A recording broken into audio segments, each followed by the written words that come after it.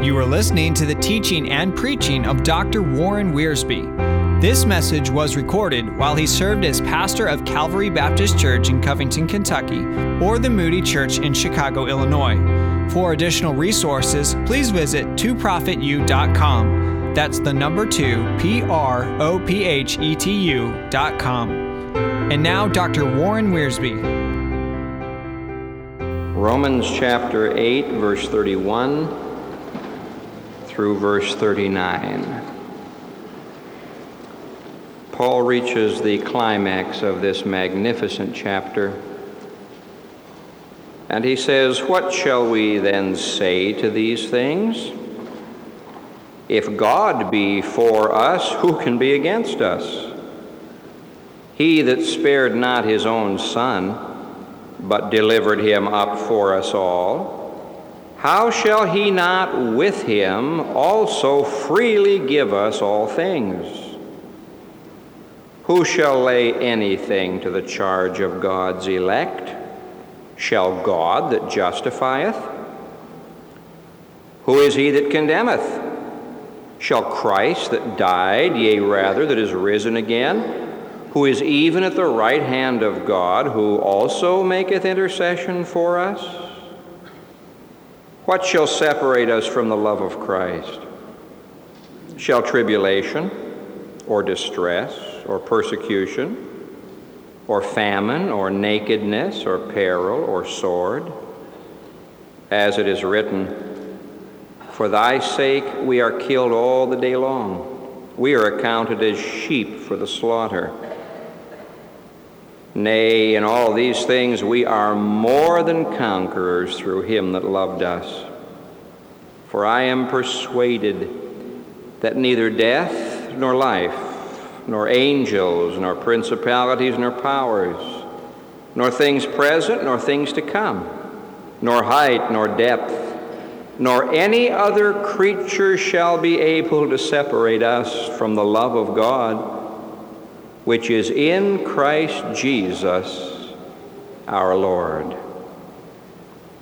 Paul is saying to us that the believer is secure in the grace of God.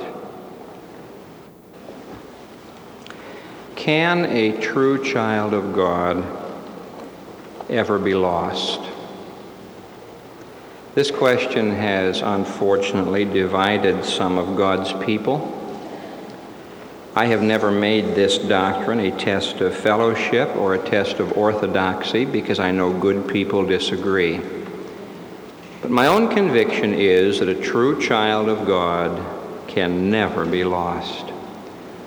The Apostle Paul in Romans chapter 8 is hammering away at the security of the believer. More secure is no one ever than the loved ones of the Savior. In Romans chapter 8, Paul is discussing this whole matter of security. Can a true child of God ever be lost? You say, well, does it make any difference? I think it makes a great deal of difference. Imagine the problems a man would have if he was not sure if he was legally married to his wife. A person says, I know I am married. I belong to her and she belongs to me, and therefore, whatever privileges, responsibilities, benefits, and blessings accrue to this marriage, we know we belong to each other. I can't conceive of a Christian having much of a witness if he's not sure he has anything or if he's afraid he might lose it. I can't conceive of a Christian having much joy or much effervescence of blessing if he's constantly worrying about whether or not he's lost something. It seems to me that the very foundation on which we stand has to be the security that we have in Jesus Christ. It makes all the difference in the world in your fellowship, in your witness, your peace in your heart, just the joy that you have day by day to know beyond the shadow of a doubt you are a child of God and you always will be a child of God. Whenever you bring this subject up, people usually dive into the book of Hebrews, and I always say, why don't you dive into the book of Romans? Why do you want to dive into the book of Hebrews? Let's dive into the book of Romans and see what Paul has to say about this matter of the security of the believer. Before we look into these verses, Romans 8:31 through 39, let's be sure we understand what we mean by a child of God. Nowhere does this chapter teach that everyone who professes faith in Christ is truly born again. Nowhere does this chapter say that those who lift their hand or sign a card or even walk an aisle or pray a prayer are truly born again. People have come to me and said, "Have you heard about so-and-so?" Well, tell me. "Oh, he's lost his salvation." I fear not. I think he never had it to begin with.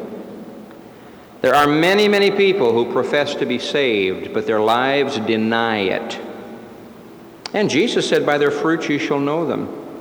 In Romans chapter 8, Paul says, the test of real salvation is, do you have the witness of the Spirit of God in your heart? If any man have not the Spirit of Christ, he's none of his. And so the real test of salvation is not that we have joined a church, or we've walked an aisle, or even had some kind of exciting experience in a prayer meeting. The real test of salvation is this: do I have the Holy Spirit of God witnessing in my heart? Now, if not, all of my religion is sham. All of my morality will never get me into heaven. Paul is very careful in Romans chapter 8 to lay a strong foundation in those first 30 verses. He says, this is what it means truly to be saved. Now, if you are truly one of God's children, according to Romans 8:31 through 39, you cannot be lost. And Paul gives to us 5 very compelling arguments to prove that a true child of God can never be lost. Argument number 1 is in verse 31. God is for us. What shall we then say to these things? All these things we've been talking about in the last 30 verses. What shall we say? Well, there's only one thing we can say. God is for us. And if God is for us, who can be against us? I can detect a little bit of a smile in Paul's voice as he dictated or wrote these words. Can you imagine, if God is for us, who in the world can ever be against us? Now, it makes it very clear in this section that God is for us. For example, I noticed back in verse 26 that the Holy Spirit is making intercession for us. I notice in verse 32 that God the Father delivered up God the Son for us. In verse 34, I read that Jesus Christ is making intercession for us. God the Father, God the Son, and God the Holy Spirit, together and individually, are for us. Now, God's relationship to me can be on one of 3 levels. Either he's against me, or he's unconcerned about me, or he's for me. I cannot conceive of God being against me. I'm one of his children. I cannot conceive of God ignoring me. I'm a child of his love. I can only conceive of my heavenly Father saying, there is my Son, and I am for him. This is the conclusion that Paul draws from everything he said in the first 30 verses of Romans chapter 8. There's no condemnation. Why? God is for us. The Holy Spirit lives within to give us victory. Why? Because God is for us. We don't have to worry about circumstances and suffering. Why? Because God is for us. He's prepared glory. And then you get down to verse 28. And if verse 28 doesn't convince you that God is for us, nothing will convince you. And we know that all things are working together for good to them that love God, to them who are the called according to his purpose. God is working all things together for us. If God is working all things together for us, how can we ever be lost? Oh, my friend, what a beautiful thing it is to awaken in the morning, to look the day right straight in the face, And then to look up to God and say, dear God, I'm so glad that you are for me. You're not going to be up there making life difficult for me today. You aren't going to discourage me. I don't find any place in the Bible where God ever discourages people. He discourages us not to sin. He discourages us against sin. This is true. But He'll never discourage His children. The Holy Spirit is the encourager, the comforter. Jesus Christ never discouraged anybody. And so you and I can walk into the day knowing that our Father's smile is upon us, because God is for us. You come to me and you say, Pastor Wiersbe, I think I can lose my salvation. My friend, if you lost your salvation, God would lose far more than you would. God has far more at stake in your salvation than you do. He would lose the testimony of His faithfulness. He would lose His own glory.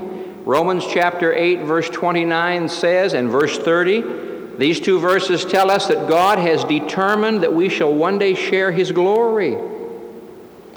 And if God be for us, who can be against us? Satan himself cannot snatch us from the hands of God. Our sins cannot drive us from the hands of God, because God is for us. And the only way I could ever lose my salvation would be if God decided to turn against me.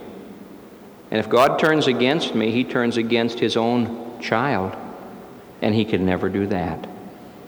Argument number 2 is in verse 32. God is for us, and Jesus Christ died for us. He that spared not His own Son, but delivered Him up for us all. Here's the argument. How shall He not with Him also freely give us all things? Paul is a master at logic.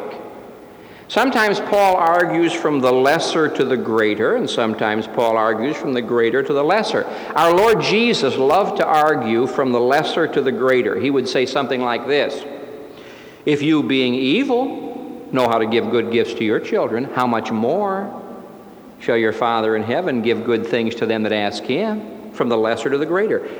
He says, if God is taking care of the sparrows when they fall, how much more will He take care of you?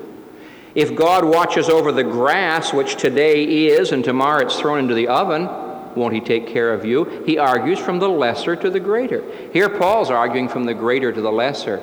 If God has given to you the greatest gift that He ever had, Jesus Christ, won't He give you everything else that you need to live the Christian life? Can you conceive of Almighty God giving His Son for us, and then somewhere down the line we lose our salvation? He that spared not His own Son, but delivered Him up for us all. Now the beautiful thing is this: God did this when you were His enemy. Back in Romans chapter 5 and verse 10, Paul has another one of his little bits of logic. Verse 10, Romans 5. For if when we were enemies, we were reconciled to God by the death of His Son, much more, being reconciled, we shall be saved by His life. That's a beautiful argument. He is saying, if when you were an enemy, God gave you salvation, now that you are His Son, is He going to take it away from you? If when we were enemies, Jesus died for us, now that we are reconciled and He lives for us, is He going to reject us? Don't you see the logic of this? And you come and say, well, Pastor, I believe I could lose my salvation. And I say to you, well, if you can, then Jesus Christ died in vain. God gave His very best. He gave His all when Jesus died on the cross. Now, you are a Christian. You know Christ is your Savior. Does this mean that you're going to lose that? Let's go one step further on this. How shall He not also with Him freely give us all things? With Him. Every blessing you get comes in a package with Jesus Christ. All the fringe benefits of faith come with Jesus Christ. When you receive Jesus Christ, you received, get this now, everything you will ever need to live a victorious, successful, productive Christian life. You need nothing more. It's all been given to you. How shall he not also with him freely, graciously, without money and without price, freely give us all things? You say, yeah, but sometimes I sin. Then he will freely give you his forgiveness. Sometimes I stumble and fail. Welcome. We all do that. And he will freely grant his cleansing. The argument is so logical. He gave you his best. He'll give you everything else. Having given you his best, he won't take it away from you. Your salvation does not depend upon your good works. It depends upon his finished work. And one of the greatest words ever found anywhere in sacred literature is when Jesus cried out, "It is finished." As I've often said, and probably will say many times, your salvation doesn't mean that Jesus made the down payment and you keep up the installments. Your salvation means Jesus paid it all to him I owe. Argument number one, God is for you. Argument number two, Christ died for you. Therefore, you cannot lose your salvation. Argument number three, verse 33, God has justified you. Who shall lay anything to the charge of God's elect? Shall God that justifieth? The Authorized Version reads, it is God that justifies, and they both mean the same thing. Can anyone ever come up to us and point to us and say, you ought to lose your salvation? Now, no man can do this. There's not a man in Moody Church, a woman in Moody Church, who has the right to point the finger at anybody else. We're all sinners. There's not a one of us whose hands are so clean that we can look at someone else and say, you're going to lose your salvation. Can the devil do it? No. Paul is saying here in verse 33, God has justified you. Therefore, you cannot lose your salvation. What is justification? Justification is the gracious act of God, whereby he declares the believing sinner righteous in Jesus Christ. Justification, to use the Sunday school language, means just as if I'd never sinned. Get this now. When you were saved, God didn't just simply forgive you. If that's all salvation is, the next time you sin, you're in trouble. You've lost your salvation. God didn't just pardon you. Pardon means you're guilty, but we'll let you off. God didn't just pardon you. If that's the case, the next time you break the law, you're back in jail. God justified you. You know what that means? God took your record and he wrote across your record, sinless in Jesus Christ. Righteous in Jesus Christ. Now, some folks don't want to accept this. They think that it's too good to be true, and it is too good to be true, but it's true. There are many things that are too good to be true, and justification is one of them. When you trusted Jesus Christ as your Savior, God performed a spiritual transaction that will never be changed. He took all of your guilt and all of your debt and laid it on Jesus. That took place at Calvary. He took all of Jesus' righteousness and put it to your account when you trusted Christ. You see, some of you have the idea that when you trust Jesus Christ, all your past sins are forgiven, and from then on, it's up to you. That's not what the Bible teaches. Justification doesn't mean God forgives your past sins and says, okay, be good from now on. 5 seconds after you walk away, you're in trouble again. No, justification means God declares you are righteous in Jesus Christ. And that never changes. There are people here at the Moody Church today who are more sanctified than others. They're sweeter and more loving and better witnesses, and they live holier lives. It's possible to be more sanctified than someone else. You can't be more justified than somebody else. Because justification is equal for all believers. God declares you are righteous in Jesus Christ. Now, who's going to accuse you? Well, Satan would like to.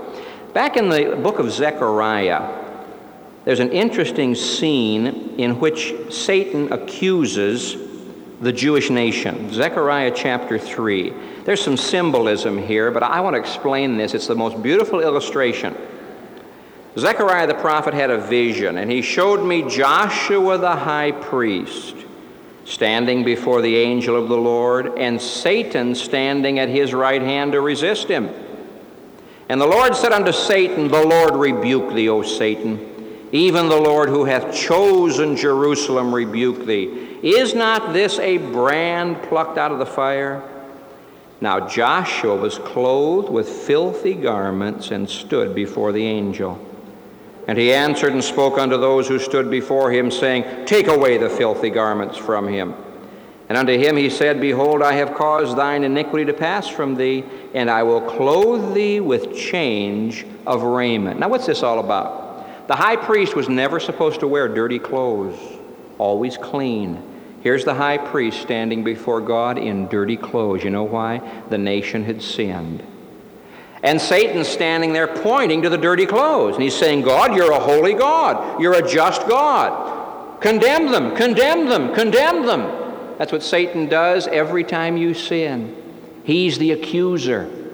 And usually he finds some saints to help him in his accusations. Look at what she's done. Look at what they've done. Destroy them. Punish them. The accuser stands before the throne of God and points to our sins. Up steps the Lord Jesus Christ, the advocate, and he points to his wounds. And he says, I died for those sins. This person is one of my chosen ones. The Lord rebuke thee, O Satan, even the Lord who hath chosen Jerusalem. Paul says, who shall lay anything to the charge of God's elect? His chosen ones. We stand before God, and God says, take away those filthy garments. I will forgive you your sins. Why? You're one of my chosen ones. You have been justified. This does not mean that God winks at our disobedience. God chastens his children if they repeatedly disobey. It does mean that God will not condemn one of his chosen ones, because those chosen ones wear the righteousness of Christ. So here's the third argument Paul presents, proving that God will not cast out any of his children. God has justified us. One more remark on that, and we'll move to the fourth argument. You may not believe this, but it's scriptural. It's true. God is no longer dealing with you on the basis of law. You see, the unsaved person is under law. And every time he breaks the law, he adds up more condemnation. God is not dealing with you and me on the basis of law. He's dealing with you and me on the basis of grace through the righteousness of Jesus Christ. This is why nobody can condemn the Christian. Satan can't do it. The fallen angels can't do it. Ungodly men can't do it, because we're not even under law. We're under grace. Now, this is not an excuse for us to go out and sin. Quite the contrary. When I stop to realize that I'm not under law, I'm under God's grace, it makes me want to live a more obedient life for his glory. The next time you're accused, Satan comes to you and says, aha, see what you've done. Say, who shall lay anything to the charge of God's elect? It is God that justifieth. God is for us. Christ died for us. God has justified us. Now there's a fourth argument found in verse 34. Jesus Christ is making intercession for us. Who is he that condemneth? Well, is God going to condemn us? No, He justified us. Is the Holy Spirit going to condemn us? No, He lives in us. Is Jesus Christ going to condemn us? Of course not. He died for us, and right now He's making intercession for us. Shall Christ that died, yea, rather that is risen again, who is even at the right hand of God, who also maketh intercession for us. That word also means somebody else is making intercession for us. Back in verse 26, the Holy Spirit is making intercession for us. Now watch this. When you were saved, God gave you the Holy Spirit. The Holy Spirit lives within your body, and He makes intercession for you according to the will of God. Up in heaven, the Lord Jesus Christ is your high priest, and He's making intercession for you according to the will of God. I should think that God the Father would answer the prayers of His Son. I should think that God the Father would answer the prayers of the Holy Spirit. If my Christian life depended upon me, I would lose it 5 minutes after I received it. But it doesn't depend upon me. It depends upon Him. You remember the person who said to the dear Christian lady, "Aren't you afraid you will slip through His fingers?" She said, "Of course not. I am one of His fingers. I belong to His body." And this is true. The Holy Spirit of God within me prays with groanings that cannot be uttered. And He's saying, "Oh, Father, keep him in your will. Guide him." And then God the Son up in heaven is praying. You say, what's He praying about? Well, God the Son is our high priest up in heaven. If you'll turn to Hebrews chapter 7, you'll find out what He's praying about. I think He's praying about our needs, our burdens, our problems, but there's something very special He prays about. Hebrews chapter 7, verse 25. "Wherefore He, Jesus Christ, is able also to save them to the uttermost." Pause. It doesn't say save them from the uttermost. We read that verse as though no matter how deep you may be in sin, He's able to save you. That is true, but this verse doesn't say that.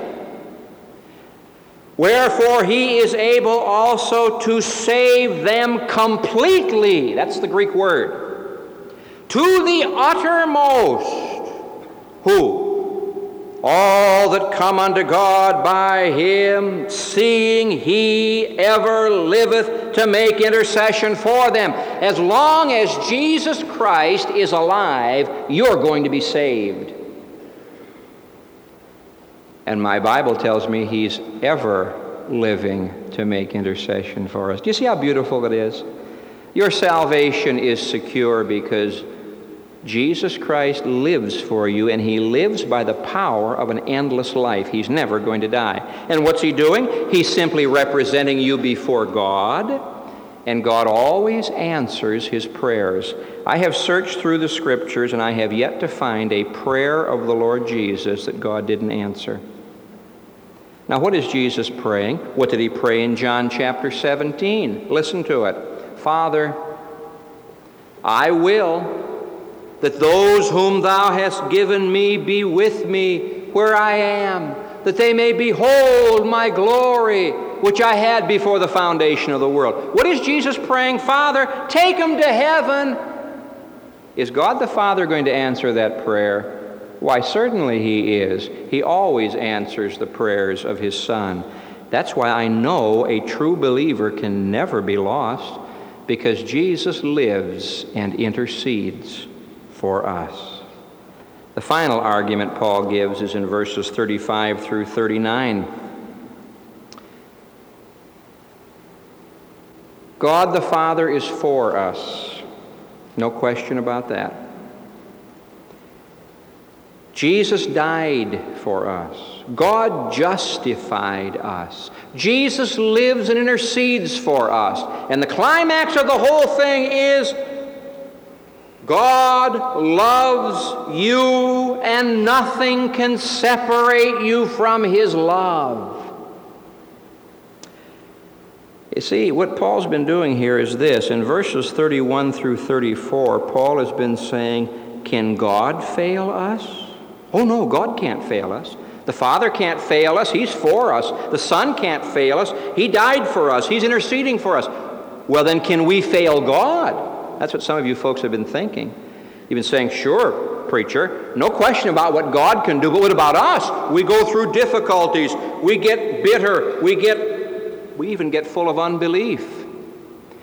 God won't fail us, but is it possible we might fail God? And the answer in verses 35 through 39 is no. No matter what circumstances of life you may be in, God loves you, and that love continues. This chapter begins with no condemnation. It ends with no separation. Nothing can separate us from the love of God. Now, he's not just talking about God's love for everybody. There's a sense in which God loves the whole world. He's talking about that special, personal Father love to his children. What is he saying? Your love may grow cold. You may go through circumstances that make you cry out bitterly and say, why, God? But he said, in spite of all these circumstances, nothing can separate you from God's love. Look at it. He tells us here that tribulation, distress, persecution, famine, nakedness, peril, sword, these things won't separate us from God's love. They're a part of the Christian life. Verse 36, they come for his sake. For your sake, we're killed all the day long. Christians expect persecution. They expect difficulties. They expect perils. Nowhere does God promise Christians that they're always going to be rich and prosperous. So we expect difficulties. In fact, in verse 37, he makes us more than conquerors over these difficulties. How do you become more than a conqueror? You don't just overcome the difficulty, you use the difficulty to overcome. That's how you're more than a conqueror. Even an unsaved person can say, well, I'll go through this surgery, I'll make it somehow. But a Christian doesn't just say, I'll make it somehow. He says, I'm going to use this experience to build myself up and to bring glory to God. That's how you're more than a conqueror. You don't just win the battle. You use the battle for the winning of the victory. Somebody comes along and says, yes, but what about the other things? How about verse 38? Life, death, Satan, things present, things to come, height, depth.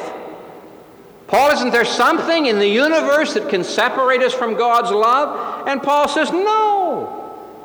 I am persuaded that none of these things shall be able to separate us from the love of God, which is in Christ Jesus our Lord. My friends, when these things come to your life, the first thing you say is, God doesn't love me. Right? If God loved me, why did this happen? If God loved me, why'd that happen? Paul is saying, wait just a minute, these things may be the evidence that God loves you. Because when a Christian goes through these experiences, it draws him closer to the love of God. No, a true Christian can never be lost. The circumstances of life, including the onslaughts of the principalities and powers, the evil angels, none of these things can separate us from his love. That says to me that we have a very wonderful Savior and a very wonderful salvation. Our security is found not in ourselves, but in him. If you are keeping yourself saved, you may not be saved at all. But if you're trusting him to keep you, then you have that liberty and that joy and that power that comes from assurance. And you can sing from your heart, blessed assurance, Jesus is mine. Oh, what a foretaste of glory divine. He died for me. He lives for me. One day he shall come for me. I am his and he is mine, and nothing shall separate me from him. Do you have that kind of assurance today? Oh, I trust that you do. Now, if you don't, God can give it to you. The Holy Spirit of God can take the Word of God and replace your question marks with exclamation points, and you'll be able to say, I know whom I have believed, and I'm persuaded that he is able to keep that which I've committed unto him against that day. If he was great enough to be able to save me, he certainly is great enough to be able to keep me. and one day take me to heaven. Father, we're grateful for the security we have in Christ, and that when the Holy Spirit gives us this blessed assurance, it humbles us, and it makes us want to be more obedient. How wonderful you are to give to us a salvation that is complete. Oh, how marvelous. Now, Lord, may we believe it. May we not go by our feelings or our circumstances. May we believe your word. Thank you for these compelling arguments that assure us that a true child of God never can be lost. I pray for those who are not your children, that they might come and trust Christ and be saved. Oh God, apply this word to our hearts and do in us what needs to be done, that we might do your will for Jesus' sake. Amen. All of Dr. Warren Wiersbe's material is owned and managed by ScriptText. The material contained in this podcast is copyrighted and is for personal use only, not to be duplicated or sold without prior written consent from ScriptText.